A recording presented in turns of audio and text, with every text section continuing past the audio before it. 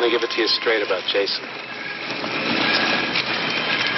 His body was never recovered from the lake after he drowned. And if you listen to the old-timers in town, they'll tell you he's still out there. Camp Crystal Lake is jinxed. It's got a death curse. Some folks claim they've even seen him. Right in this area. Who's that? Oh, my. What are you doing on this mess? The girl who survived that night at Camp Blood, that Friday the 13th, she claims she saw him. Boy, is he dead too? We didn't find any boy. And he's still there. He is still there, and that means we are also still here for at least this week and something special next week, because I know everybody's going to think, hey, we're out of movies. But we'll get to that towards the end. We are back one more time. I am Chris. I am also Chris. And I have special dispensation for 24 hours. I am finally Chris. Yes! Hey. I'm 24 hours Chris. It only took 12 weeks. About fucking time. The wheels of government turn slow. Oh, God, don't I know that. Mm-hmm. And we are here all together one more time for our Friday the 13th special series. This is entry number 12, the 2009 remake, reboot, reimagine, whatever word you want to use, that they were afraid to use the word reboot. They didn't want to use the word reboot during the entire ramp up to it, but here we are. The 2009. Cool. Yeah, the where it took pretty much Jason X notwithstanding, the best movies and crammed them into one. Released in 2009, and one of the few Friday the 13th movies to actually be released on a Friday the 13th in February, from Michael Bay and Platinum Dunes production. We have Friday the 13th. That's all it is. Yep. And coming off of the success of Freddy vs. Jason, which was, to that point, still 6 years after Freddy vs. Jason, we have this one with a budget of $19 million. It brought in, are you ready for this? Okay. 19 million is the baseline. We spent 19. Okay. It brings back 92.7. Shoo! So almost $100 million. So knocking on the door. So successful that, of course, it would have, reinvigorate the series and produce several more, right? Oh, yeah, obviously. Right? Course, yeah. Right? Oh, you guys, we are now in the longest span since a Friday the 13th movie, because it has been since February 13th, 2009, since we've had one. Jesus. Yeah. Well, Scott, how do you feel? This is definitely your fault.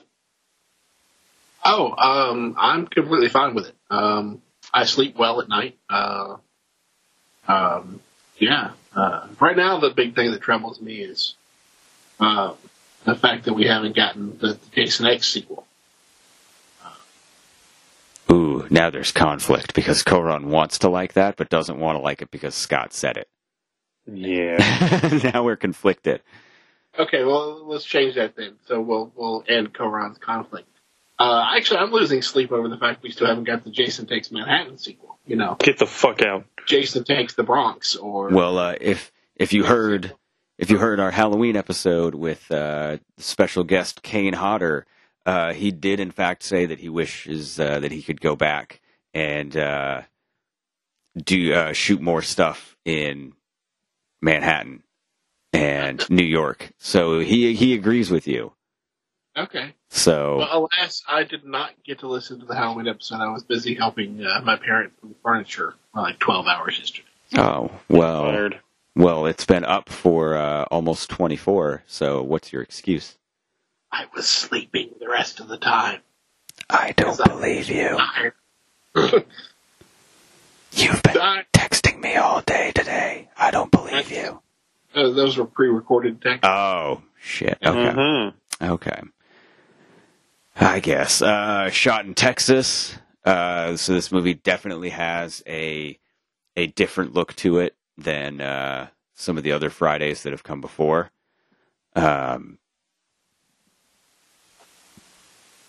Definitely looks not like a New England or California shoot. But here's the interesting thing about it. The rights were all divided up where, New Line got domestic release, Paramount got international release, release rights. The rights were actually divided up 4 ways. But unlike the other Platinum Dunes, because 2 other movies had been remade by Platinum Dunes before we got to Friday the 13th, and that's the Amityville Horror in 2005 and Texas Chainsaw Massacre in 2003.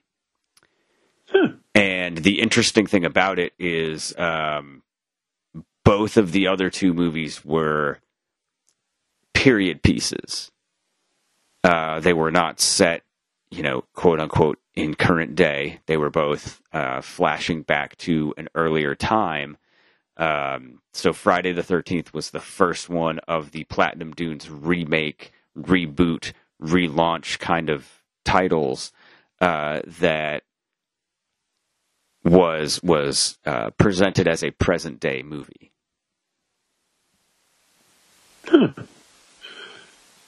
I like that. So it's interesting, and I'd never really thought about it that way. Kind of an interesting. It was something kind of different for them when dealing with licensed stuff. And they take a very different approach to it. This movie is essentially, no matter what they want to say, that it's not a reboot, not a remake, not a re-whatever. It is essentially the highlights of the first 4 movies. Yeah. Crammed into one movie, and actually kind of crammed into 2, because the opening of this movie is so long. Yeah, that prologue is like, almost a half an hour? Yeah, that you think, these are the characters. Guinness World Record holding.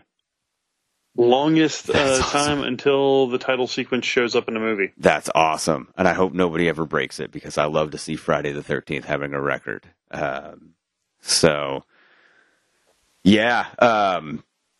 You get kind of attached to because it's weird, because the opening, the prologue is like a very traditional Friday the 13th movie. And then the rest of the movie is kind of like this new approach, a different take on Jason and who he is and how he operates and behaves. So you kind of get the best of both worlds. It's kind of fun. I found it interesting that they tried to, from the onset, straight going into that prologue, where they show the end of the Pamela Voorhees killings. Yeah. Everything, which, first of all, I found the casting of Nana Visitor very interesting casting for that. I would have never in a million years thought of her being Pamela Voorhees. But they tried to lay to rest the fan theory, fan fight, debate, whatever you want to call it, of, was Jason still alive? Did he see his mom get killed type thing. I found it interesting. They tried to dispel that in the beginning because you clearly see Jason in the woods, and he's there when his mom gets killed and stuff.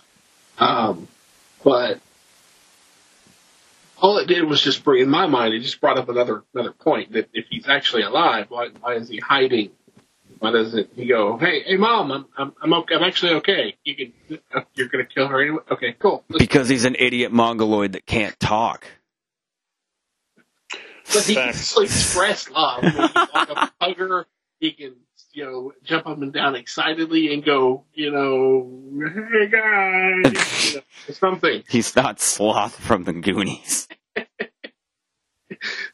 Yes, he is. This is Sloth evil. Okay, so you're saying you're saying that right now here in front of everybody, in the year of our Lord 2020. yeah, like let's lay the groundwork down. You are saying that you would be okay with hearing in a Friday the 13th movie, you hear like the stalking music, the Harry Manfredini music, you hear the kick, ma, ma, ma, kick, ma, ma, ma. Hey, you guys!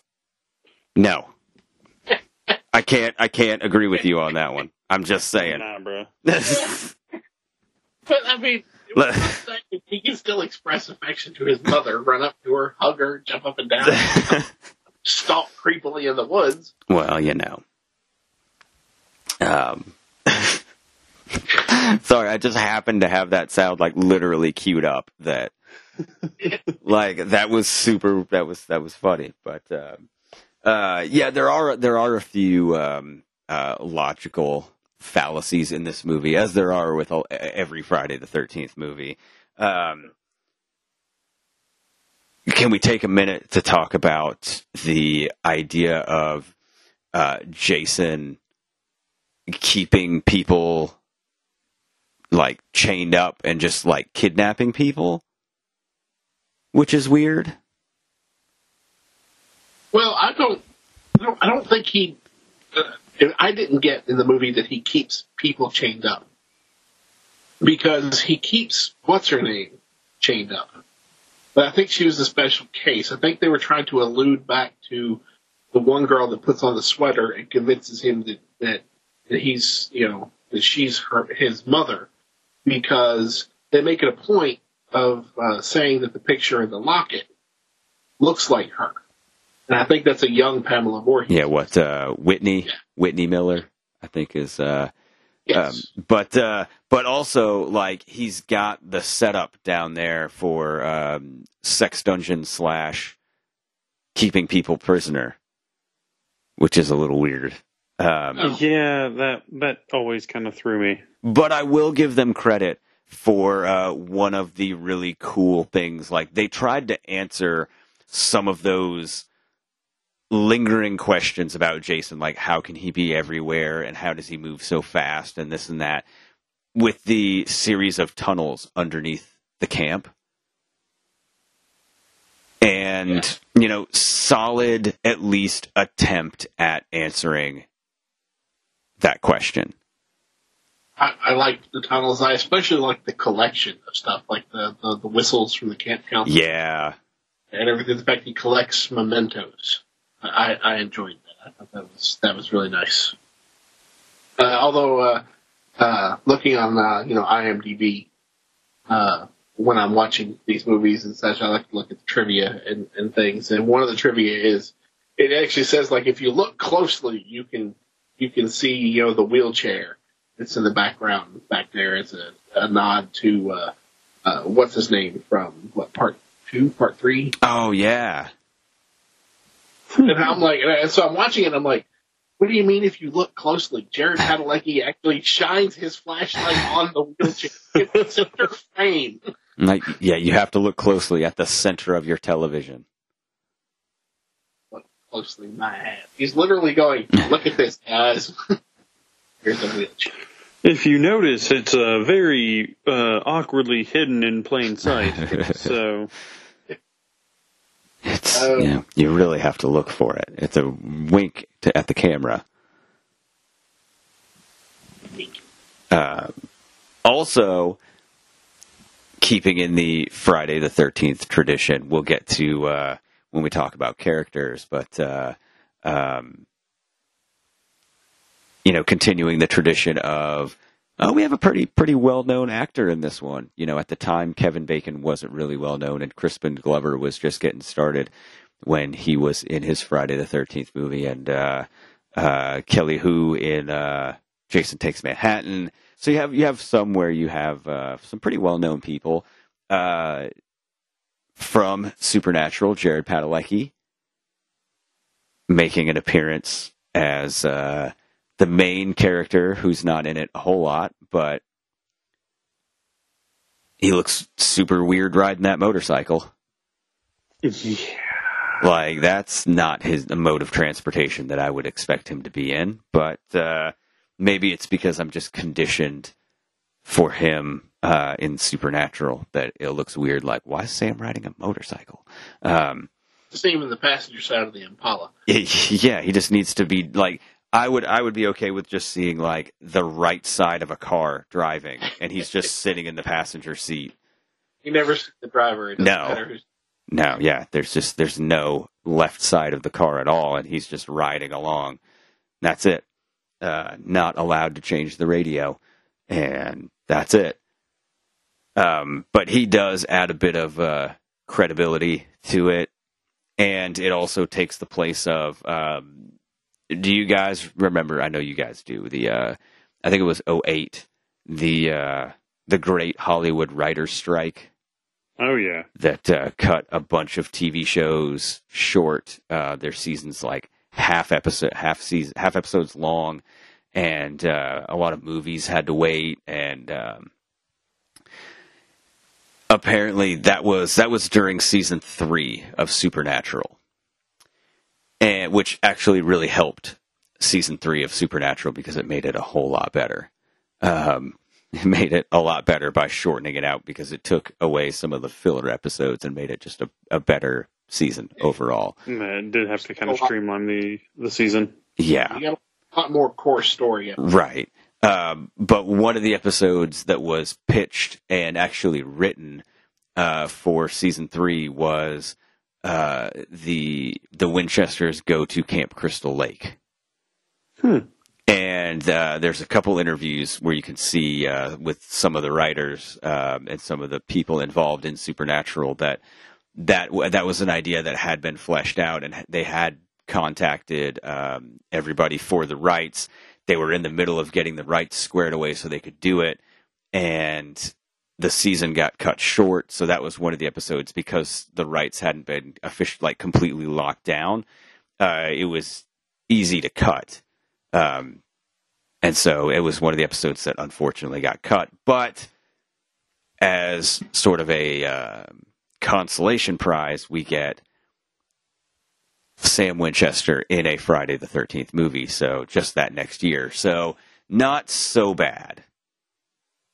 We get half of the Winchester. Yeah. We get Dean was out in the little town of Harmony dealing with a mine situation at the same time.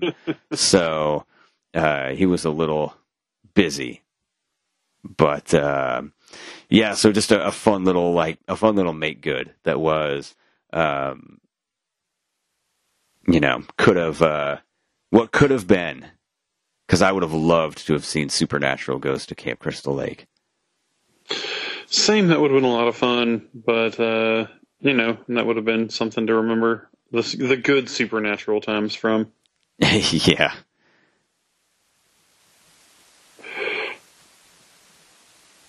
Like most of all Supernatural. I like all of it. I really like the first 5 seasons. Yeah.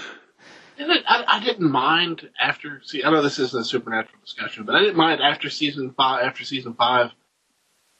except for that first season. After season 5, they really didn't have any direction. You can tell it just didn't do it right. After that, I was okay. They got back on track with it a little bit. That was okay. Yeah. Well,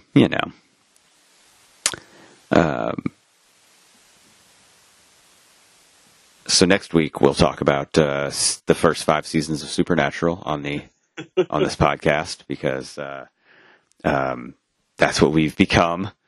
No, I remember being so excited for actually see a Friday the 13th movie again in theaters. And I was out of college at the time, so it was real exciting. I hadn't been to see a real Friday the 13th movie in theaters since Jason X. Part of the proud $9 million or however much money it made. Not much. So, seeing Jason on the big screen always makes me happy. But, little did I know that going to see it that one time would be the last time I would be seeing Jason in theaters for a very long time. I couldn't even see the original Friday the 13th in theaters this year because Fathom Events was doing like a special re-release at the beginning of the month. They were doing through what are they called? Regal Cinemas. They had 2 showings of the original Friday the 13th for its 40th anniversary, and they shut down all the Regal Cinemas before it could play. Uh-oh. So, That's bad. That's very sad. Very sad. Yup. Well, maybe there's always next. Oh, bow, bow. If we could ever get 41st anniversary? Yeah, if we could ever get this damn lawsuit figured out. Maybe they'll just give us the rights. If we ask politely, do you think someone will just give them to us? Right now... It's not to let Gun Media do anything with it. Oh, God, for the love of God, no. See, right now is the perfect time to make anything Friday the 13th because technically, nobody can really sue you. They can sue you, but, by the time anything gets forward with it, they might not have the rights. So, people are making Friday the 13th fan films and stuff like crazy. No, yeah, because who's going to get them in trouble right now?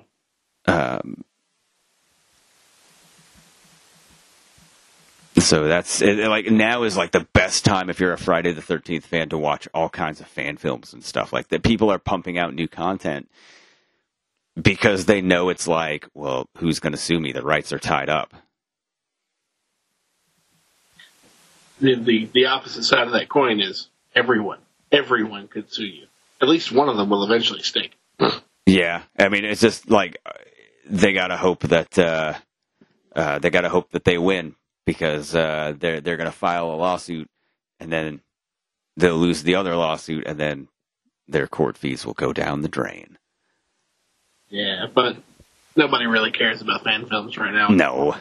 No, they're all just worried about getting the main rights secured. Yeah, because then they want that LeBron James money to make a new one. I have no idea what that means. LeBron James threw his hat in the ring for he has said he wants to make a new Friday the 13th movie, and yeah, he's ready to go, but no one wants to do anything because all the rights are just a colossal disaster.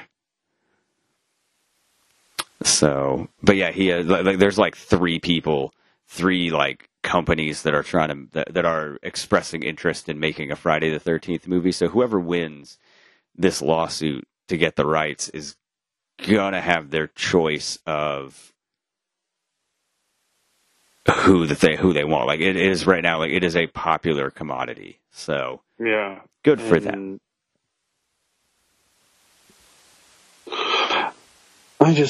I want it to go somewhere who's going to take care of it, and I'm not sure if I want a continuation or if I want a relaunch or what, Yeah.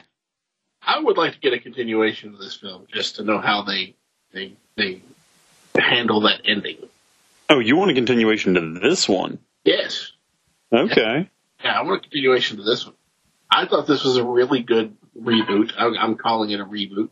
Yeah, you should. It's a reboot. Yeah, I thought it was a really good reboot. I like the concept. I love the fact that it covers everything 1 through 4. Just kind of smushes it all together, adds some new twists and new concepts. And then you get that homage to the original lake jump scare at the end of it again. So I'd like to know how do they continue? Where do they go? I want to know. My mind is inquiring. Well, we'll get to all of that at the very, very end when we hear everybody's reviews and ratings. And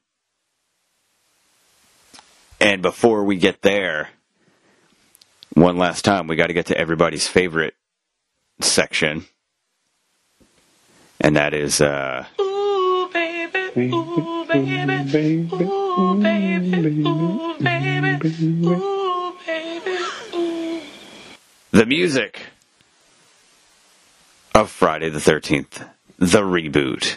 And one thing that was interesting was they did bring back some Harry Manfredini cues, so that was good because they said that they appreciated and understood the significance of them and what they meant for history. So that was good. I appreciated that. There were, a Night Ranger song in there. Another one of these that had a Hive song in there. A couple of these, like a lot of horror movies around this time, some licensed music. We got away from. In Freddy vs. Jason, we talked about how it was, the soundtrack was 20 songs of, industrial metal, and new metal, whatever the shit it's called, because I hate it. And I don't hate it. We can't all have good taste, I guess. I know, right? But we deal with you anyway. See how I turned that around? I'm just kidding, buddy. I love you. But this one took more of a back to the roots kind of approach with a lot more, the instrumental stuff, the orchestral musical score, music cue, that kind of thing, which I greatly appreciated because I'm an old school guy like that. I must be getting different copies of the movies because my copies don't have any music. I'm kind of with Scott on this one. There's not a lot of music that really stuck out to me, Nothing, it just felt very blandish. Yeah, I can see that. Yeah, like the only actual music cues that I remember while watching this movie was the very definitive, the music cue when he discovers the hockey mask. When he uncovers it and it's just lit there, you get that one music cue. That's like the only music I remember at all playing. I don't remember any other songs at all playing while I was watching. None. It's very understated. Like a lot of the music is very, very understated, which I think is for the best. It doesn't detract from anything going on, on screen. It's well done. Yeah, you're going to find out. I really enjoyed this movie. Just well put together. Yeah, I appreciated the bringing back Harry Manfredini music cues. Not as much detracting licensed music that just kind of feels shoved in there like a couple other movies. Overall, I thought it was very well done.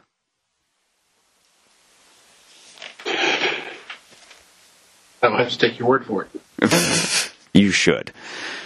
All right. We'll shift to visual effects because now we're not really in makeup effects anymore. Asylum Visual Effects created the digital effects. even though the director has come out and said, Marcus Nispel, I almost want to call it Nipsel, but it's Nispel, had touted the fact going into production of the movie that he's a big practical effects guy, and did not want a lot of digital stuff in it. So the way that it ended up working was there were 10 crew members from Asylum Visual Effects that worked on this movie, and they worked on and created digital effects for 25 shots for the film. Oh, wow. That's it. And really the only times that they were given the responsibility of creating digital effects is when they needed to protect any actors, or if there was a specific shot or look that couldn't be achieved just by, practical on set with the cameras. The perfect example is early on, the death of Amanda, where she's in the sleeping bag over the campfire. So, because that was considered to be too much of a risk, of course, for the actress, it's actually a composite of... Yeah, I know, right? In a sleeping bag dangling over a campfire. They actually... It's a composite of 2 different shots. It was a real campfire, and it was that shot was blended with footage of the hanging sleeping bag separately to make it into one single shot. So nice. Kind of cool. So that's something that was a little bit different, like with a lot of CGI effects on movies like this. It will either be like they'll shoot whatever with a green screen on set, or with an element missing, and then either in post everything will be added, or it will be laid on top of the practical effects that were done to kind of enhance them. And in this one, they did a lot more in depth of composite shots, blending stuff together. Not just the traditional stuff to try and make it look better, look more realistic, look, like a more cohesive film and more cohesive shot. So I definitely commend them for that, because you can tell the difference where, as opposed to, we talked about Jason X had a lot of computer generated stuff that looked that way. Jason Goes to Hell had a lot of computer stuff that looked that way. I don't think any of the special effects, the visual effects, detracted from the movie at all. I think they actually enhanced them.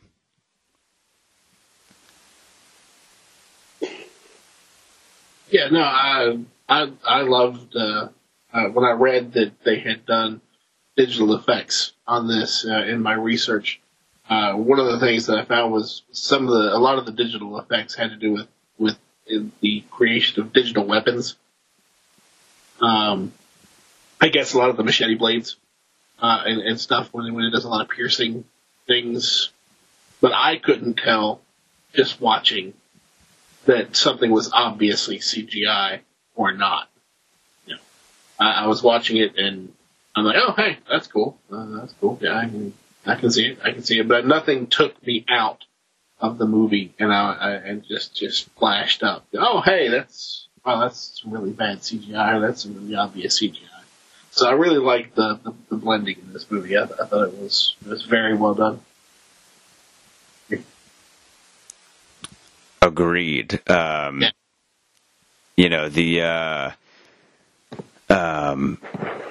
The shot of Jason launching the hatchet, for example, of course, not exactly super safe. So Asylum rendered a 3D model of that exact hatchet that was used, and then they went frame by frame and inserted that model in, so that it would be seamless. So, like, he picks up the hatchet and throws it.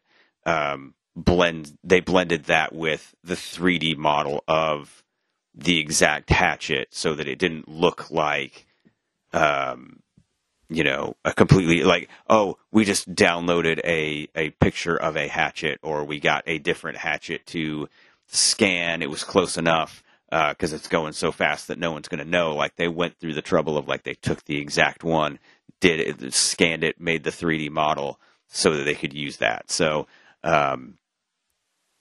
they at least really, really tried to make it look good. Yeah, they did a beautiful job. I love that scene. That was I was really happy when that happened, to see a departure from machete slashing and stabbing. Yeah, there's a lot. There's a few variants, and speaking of that, with visual effects, always comes one of our most popular sections: favorite kill. Butt Soup Barnes. See our fourth member. What was everybody's favorite kill in this movie?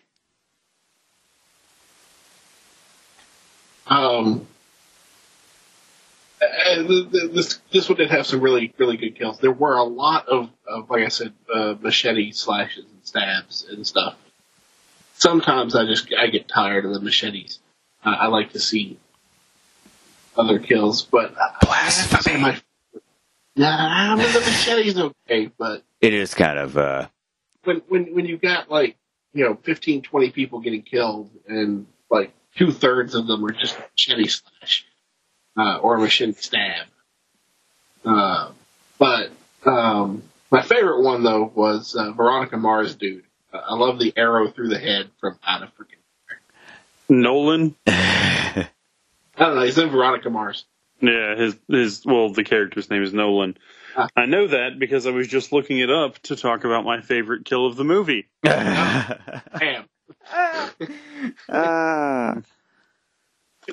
Bad. Because I'm with you. It just comes completely out of nowhere, and then you almost end up getting the double kill because he gets shot through the head and falls over on the steering wheel, which doesn't make a lot of sense because if you see it just barreling towards you, picking up speed, wouldn't you swim 10 feet to either your left or right? You would think or at so. least under or something. Yeah. Try to get away from the boat. Personally, I thought we were robbed on that because I was really hoping to see a prop kill, with her. But well, you still she gets stabbed in the head and then pulled up. So Yeah. that's basically just Jason giving us, she's dead, but here's a look at the tits. Okay, cool. Hey, don't ever argue or criticize a movie for adding additional boobs. But I mean, that brought me, I had an internal debate in my head when I saw that. I'm like, oh, hey, boobs again. But wait, she's dead. So is there like a time frame of when it becomes creepy?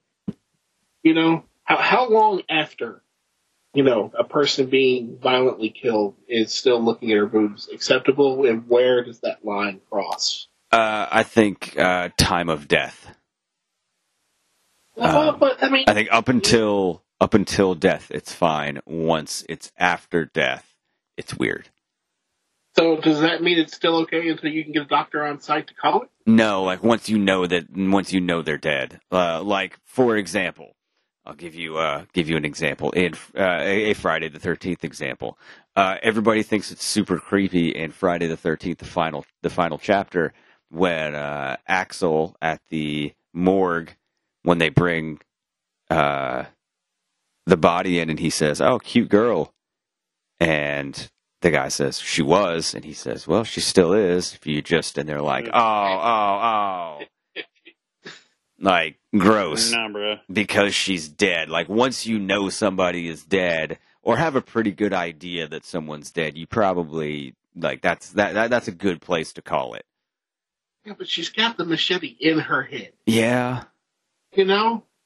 I mean, even if her heart hasn't stopped beating yet, brain function is pretty much, gone to shit at this point. So, that's my question. At what point does it become creepy? Yeah, as soon as, immediately upon death. That's my opinion. I might be wrong, but that's my opinion. People might disagree with me, but yeah, my opinion is, immediately upon expiration. Yep. Yeah. Yep. Because then you're on a special list. Yep. You don't want to be on that list. There's a meme online that says, it's like one of those like Google questions. It's like, is there sex after death? And the the top response was just depends on who your coroner is. Oh God. Too much? Not enough? So my favorite kill was, we're just going to steer this speedboat back on track. My favorite kill was part of the prologue. It was the aforementioned sleeping bag over the campfire. It's a terrific throwback to the sleeping bag kill of Part 7. It is one of the few situations in a Friday the 13th movie, or in a horror movie in general, where I look at it and I'm just that's unsettling for me to think about being in that situation. Take it out of the movie, that's fucked up. I could not imagine being in that situation. I couldn't handle myself. So, for that alone, I have to give it my favorite kill. Understandable. I have to. It's the law. It was, it really, it sends a shiver up your spine, oh shit, damn. And then when she drops out of the bag, is she still smoking? Yeah, it's kind of fucked up. So I have to give it that just as. Plus, I also want to shine another spotlight on that amazing prologue. It was, because I don't know if we're talking about. Are we talking about characters now? Or are we moving into that? We haven't gotten to characters yet. We're still talking about kills, but we're here in about a minute. We're going to be moving into characters. Yeah, I liked. I love the bear trap as well. I know that didn't kill him. That wasn't. No, but oh my god, yeah, that sucks. Yeah, because he's pulling, and you see you got the skin is tearing and everything. That was. I say that sucks because it sucks to be in that spot because that looks that's a cringy ooh. So that was good. Then of course he gets the machete to the face, which classic. The axe throw, going back to your effects, that was just a hell of a throw. That was wonderful. And then to make matters worse, he turns him over and just pushes him down onto the axe. Yeah, that's one thing you got to say for this movie and this Jason is he may not have a lot of creative kills because there's a lot of mundane stuff, but when he does get creative, he gets creative. Yeah.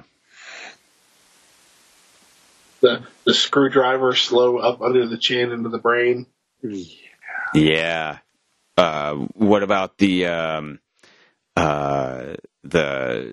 I suppose I should probably save it to characters, but what about the kill of the inbred weed farmer? You want to buy some weed? Yeah, hey man, go, you can have that man. You weird looking fuck. What a.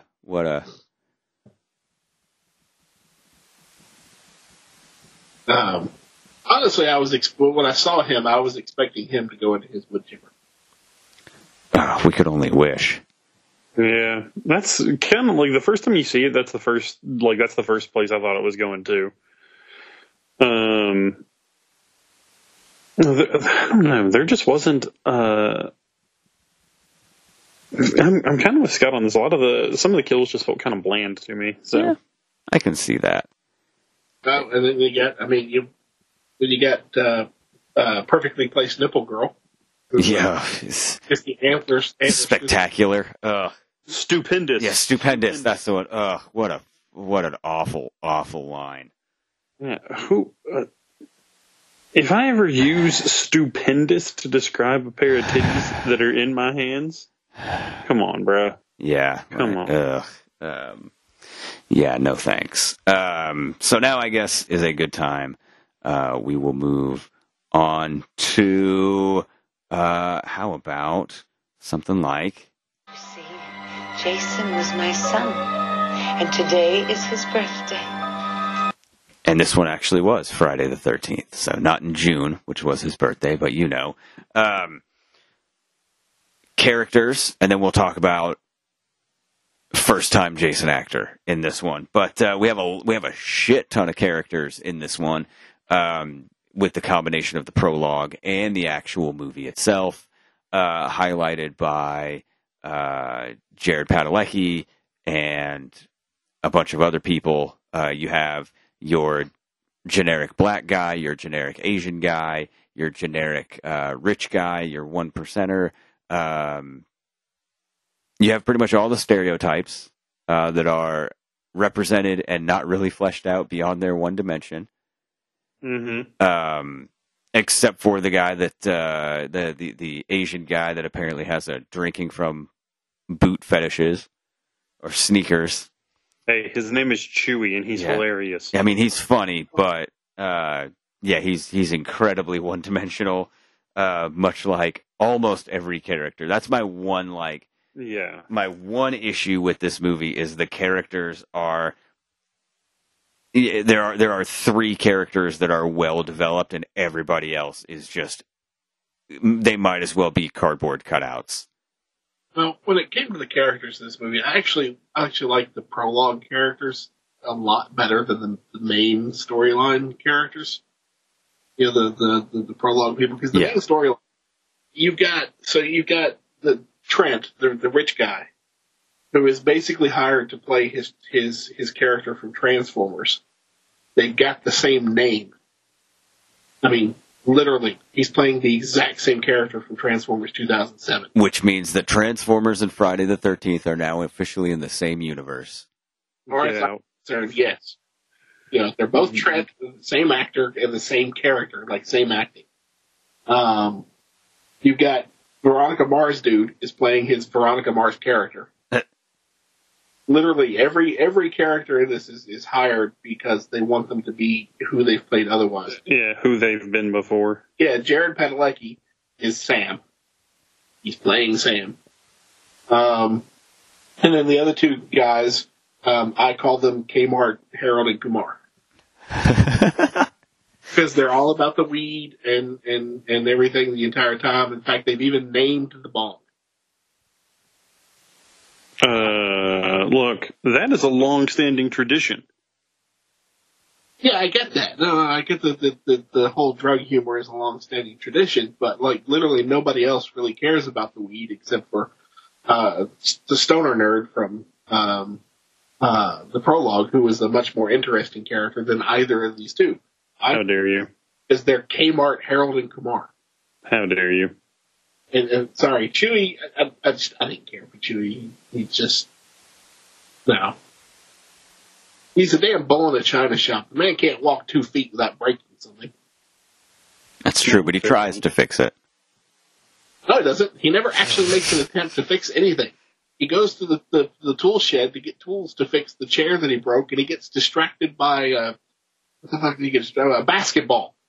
Yeah, well, I was going to make an excuse for him, but, No. Kmart, Harold, and Kumar.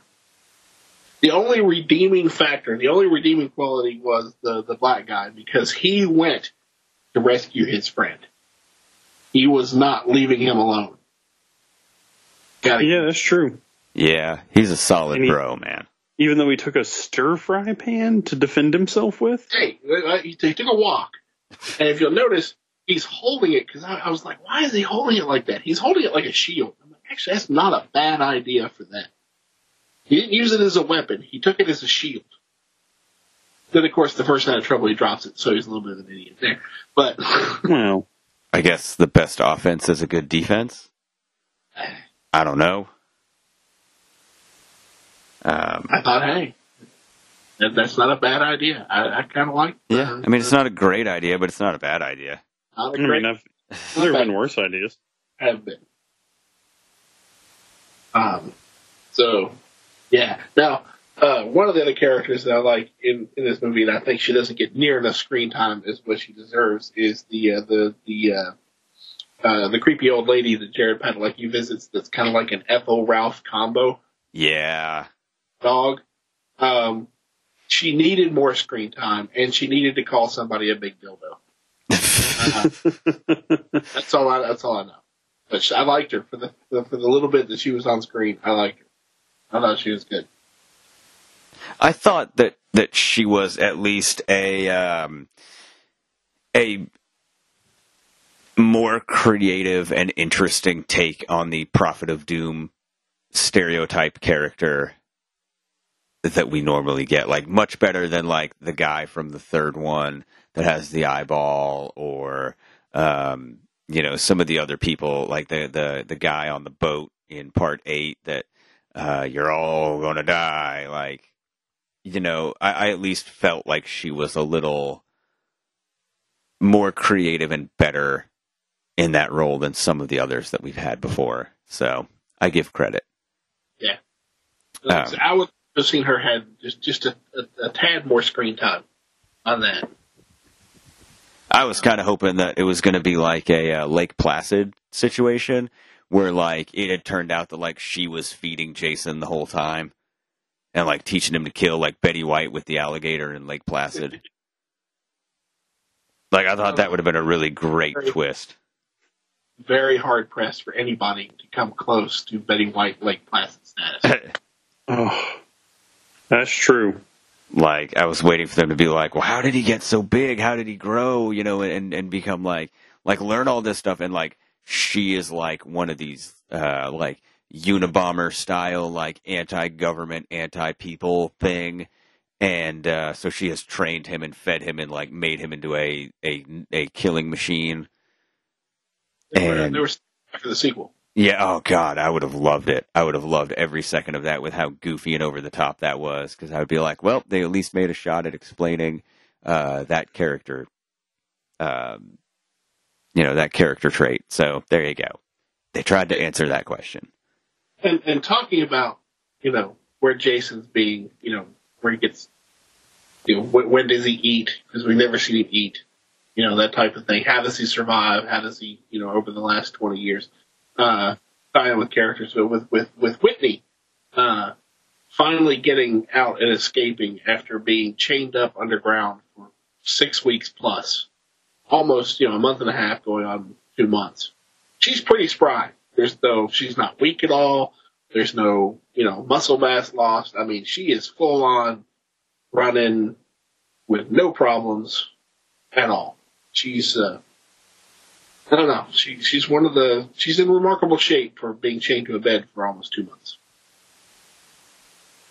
Well, he feeds the good stuff trapped up in the Jason sex dungeon. You get 3 full meals a day. You get 3 squares? Yeah. 3 hot. Yep. So yeah, she's fine. So yeah, I like the characters from the prologue a lot better than the cookie cutter. Hey, here's an amalgam of characters from the 90s and early 2000s that everybody liked and other things. We're just going to put them all in one movie. yeah, it was kind of like a greatest hits. Glossing over a bunch of stuff, hitting the high notes, almost like a literally like a greatest hits CD. Like, you try and hit all the high notes and leave out all the stuff that people were like, I mean, that was okay, but, and including one of the things that they left out was, Kane Hodder or anybody else returning as Jason, and bringing in Derek Mears as Jason for the very first time. This is a new, more agile, mobile, hostile Jason. Jason runs in this one. Jason is crafty. It's an all-new Jason. How did you guys feel about Derek Mears and the representation of Jason in this movie? I thought he was fine. I didn't really think there was a lot of standout stuff he did. But, you know, I'm not saying that that's a bad thing. I mean, he had the physical, intimidating screen presence, which is always a plus. Yeah. Personally, I love Jason in this one. I mean, you know, he sets traps. He's obviously cultivated the tunnel system. I don't know if he completely made it or found part of it, but he's cultivated it over time, specifically to turn the entire Camp Crystal Lake into a hunting ground.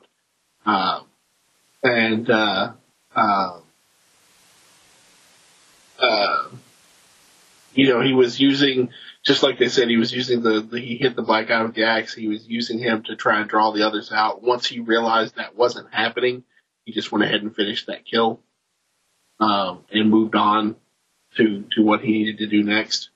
I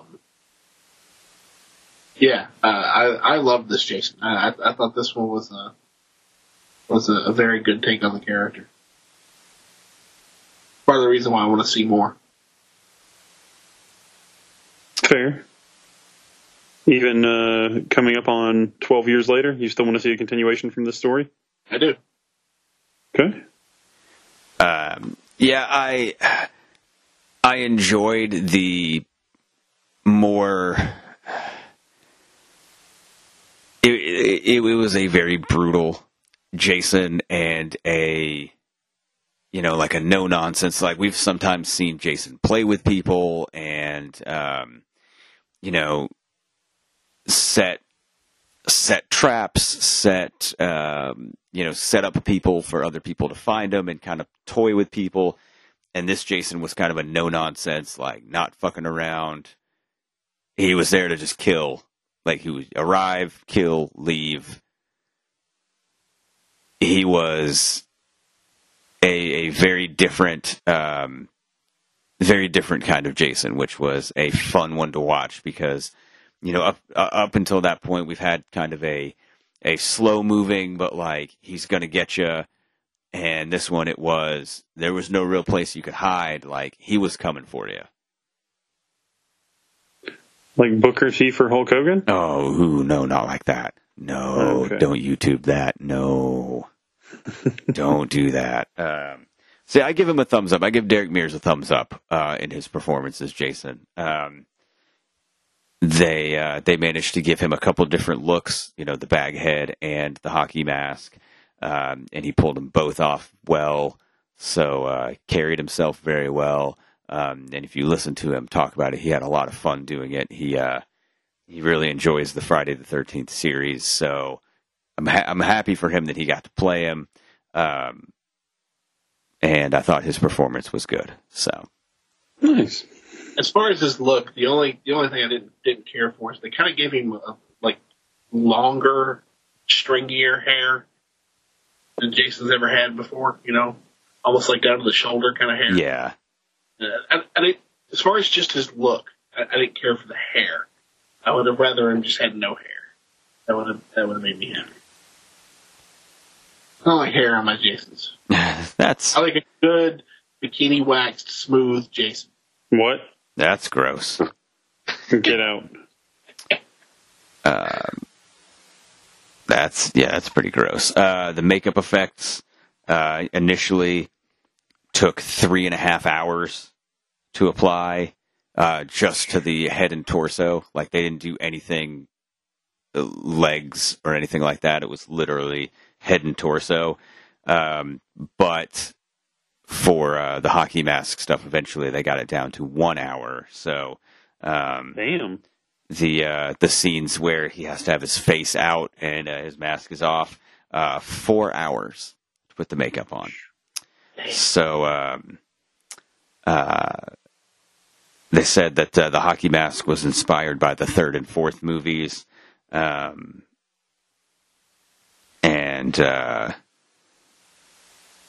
were trying to make him a more lean and agile Jason by saying that, giving the implication that he just doesn't eat as much was what they were trying to get across with that. So he didn't eat a whole lot, but he gave plenty of food to his captive.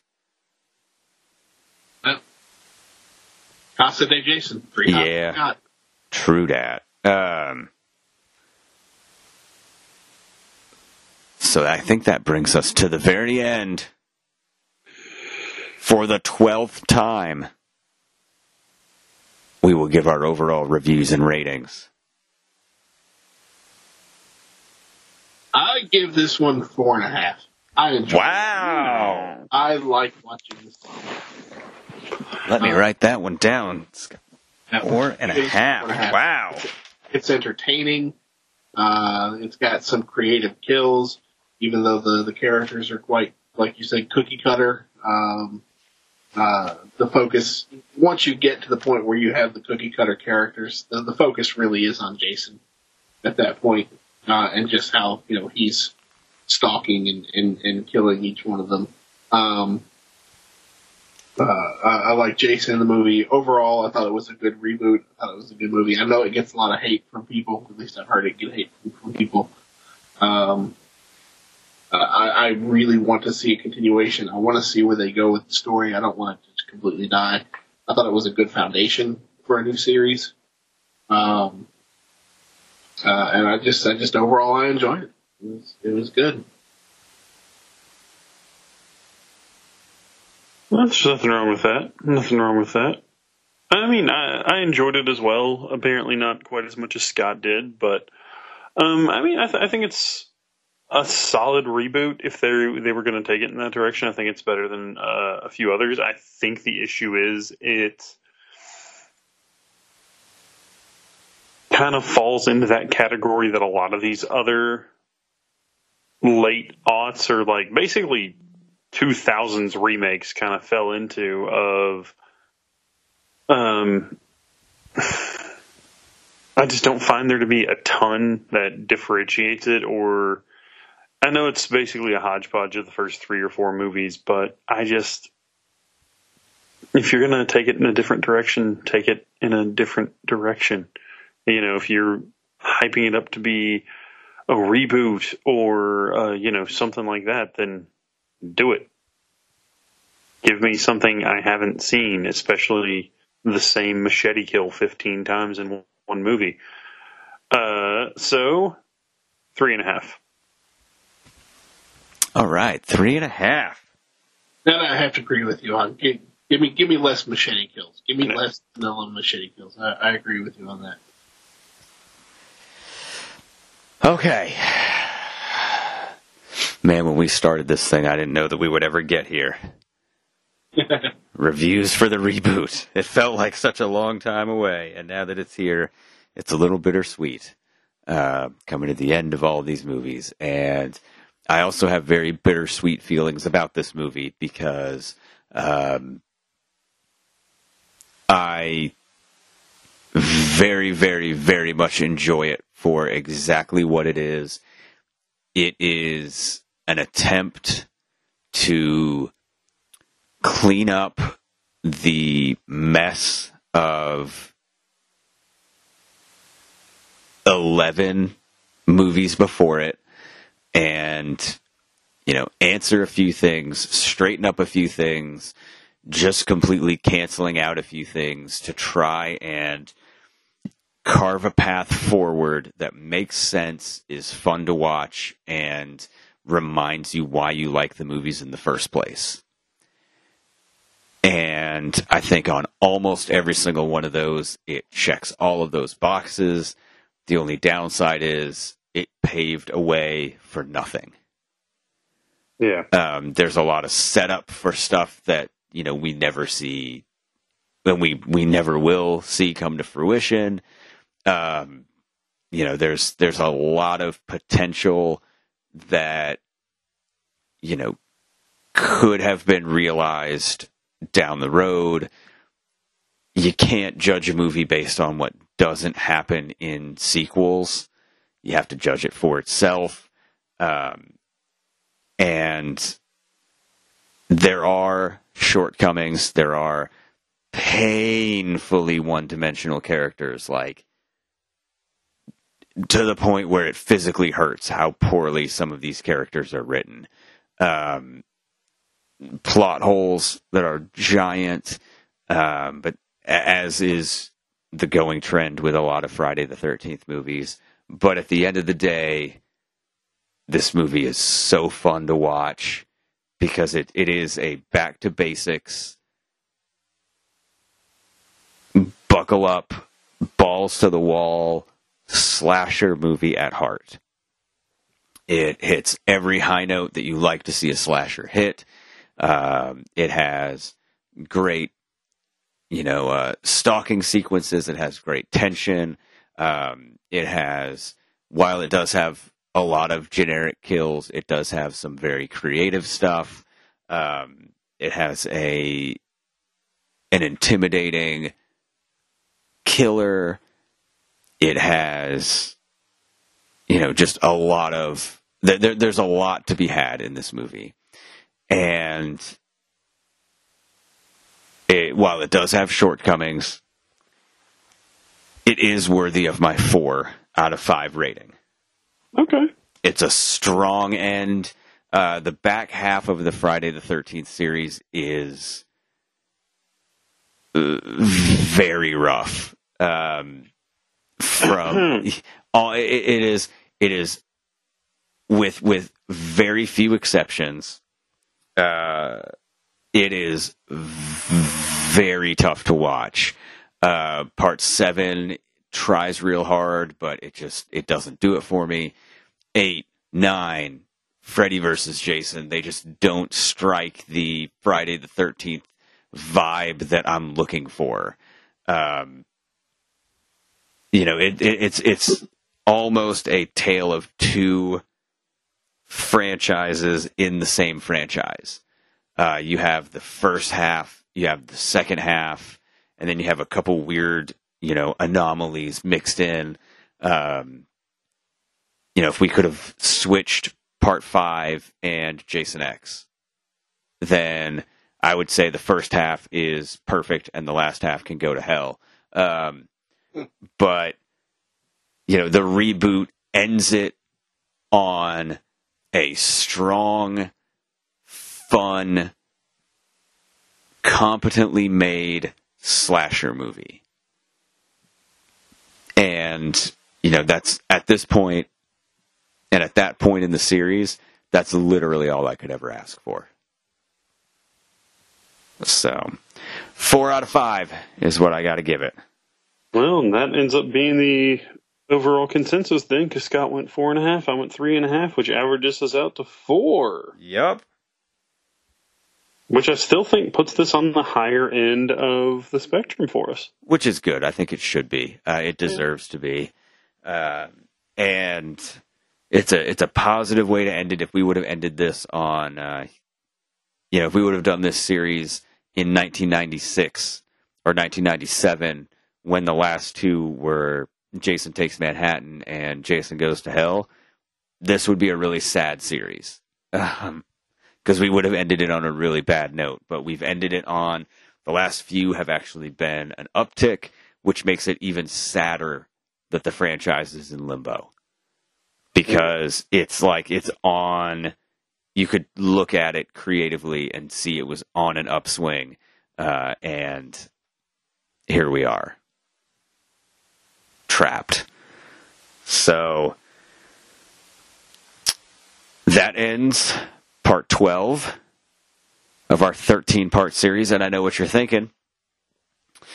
Well, there's 12 movies, there's 13 parts of the series. What are we going to do next week? Well, next week we're going to go a little bit differently. We're going to do things a little different. And next week, instead of an audio podcast, we're going to have a little video, because we took a little adventure and we visited a Friday the 13th shooting location. We visited the state park and a few surrounding areas of in Georgia where the shooting took place for Friday the 13th Part 6 Jason Lives. And we have put that together into a little video, and so we're going to show you, what some of these sets looked like, and some of these locations looked like during the shooting, and what they look like now. And we have a few high spots. I think we've got 3 really, really good locations that we hit that are memorable from the movie that you will be able to pick out exactly what they are. We're going to do some side-by-sides, but we're going to have that for you next week because it is Friday the 13th next week. So Yay! What better way to do that? So what better way to celebrate? So we're going to hit that. So that's going to be fun. But you guys, this has been...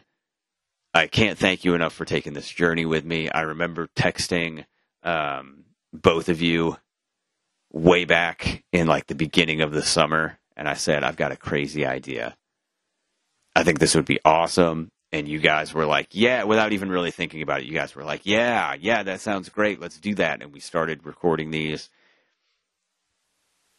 And it took us a while, but we got here. We made it. And so now I won't bother you guys again to do a special series until next year's Halloween stuff. Hell yeah. And oh boy, do I have a project for us for Halloween next year. But hell yeah. I'll tell you that when we shut this off. But if you liked hearing it, if you liked hearing our series, you can and you want to hear more, you want to see us do more of these special things, hit up our Patreon, patreon.com/FWB podcast.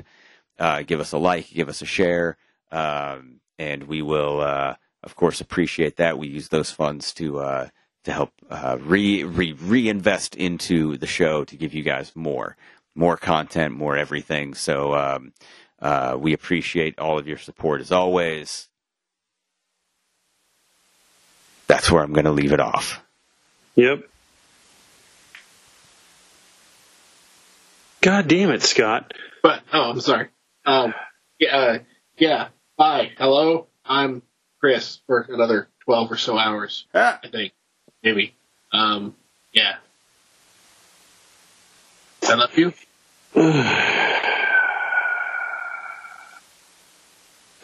All right. Well, it's been an adventure, guys. It has. You know, I'm really happy that Scott doesn't get to join us anymore. Oh.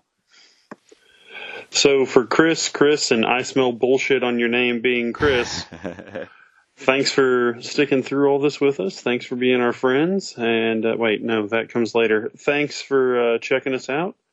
Thanks for sticking with us through the good and the bad. You know, I already mentioned Scott, so there's the bad for you.